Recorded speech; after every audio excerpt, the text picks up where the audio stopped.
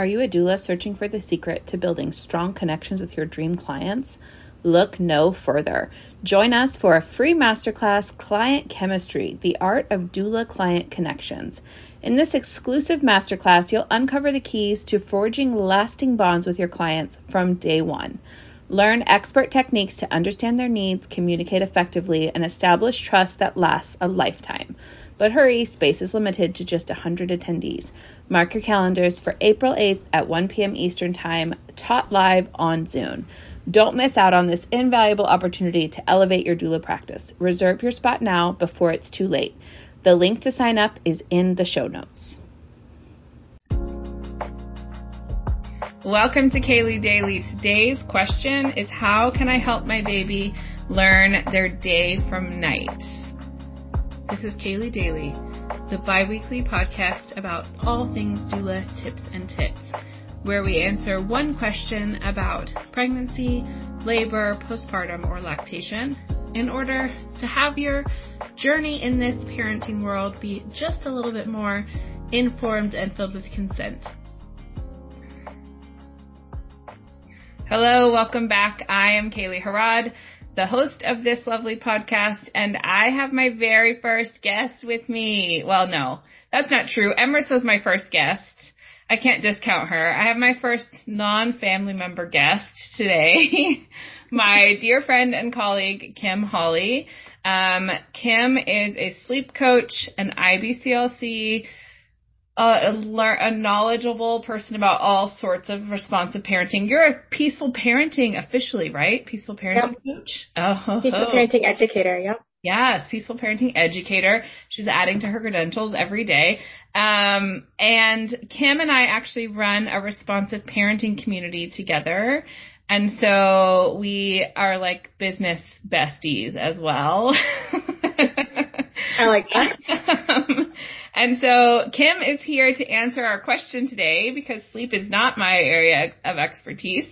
So Kim, how can I help my baby learn their day from night?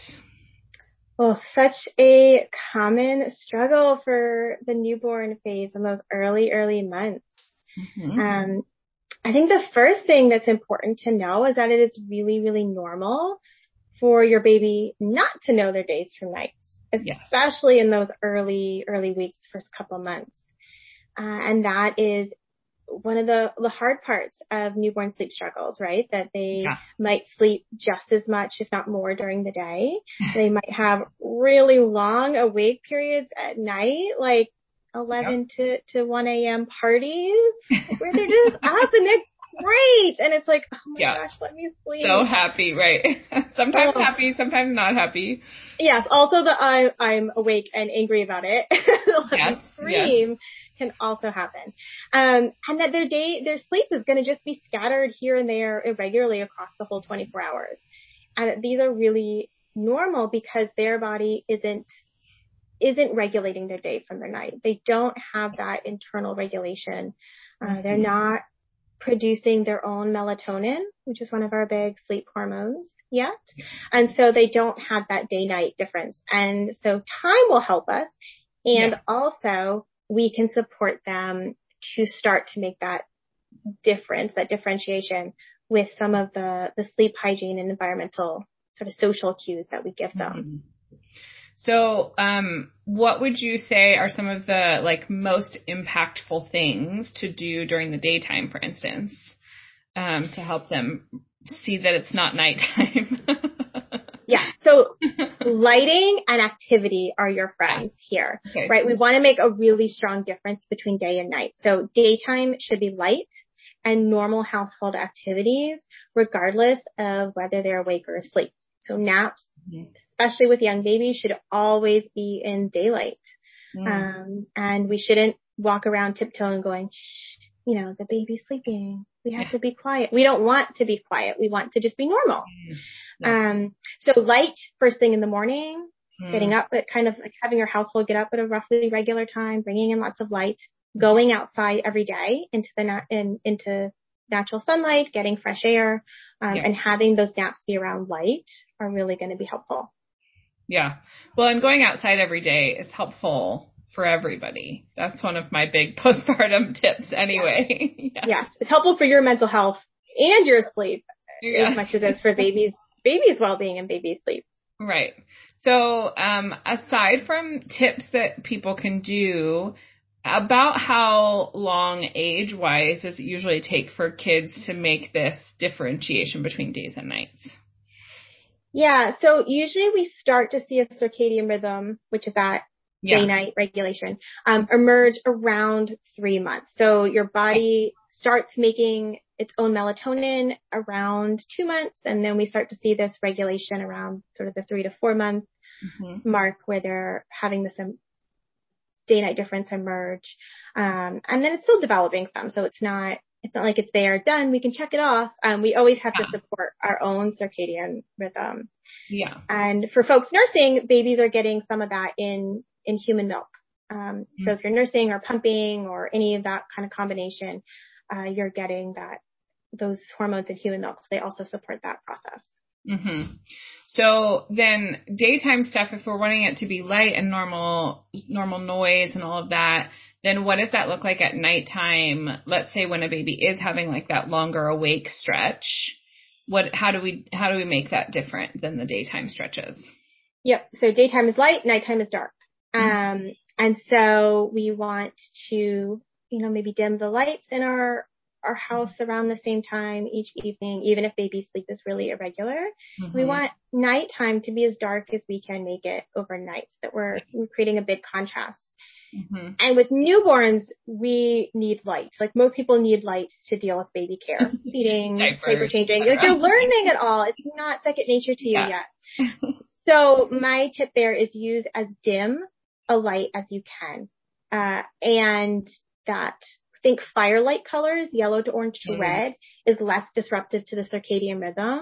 So if you can go out and get like a red colored nightlight, or just use a warmer, dimmer light and have it on as little as possible, then that will give you the light you need to manage your learning your baby care tasks and also disrupt the circadian rhythm less. Right.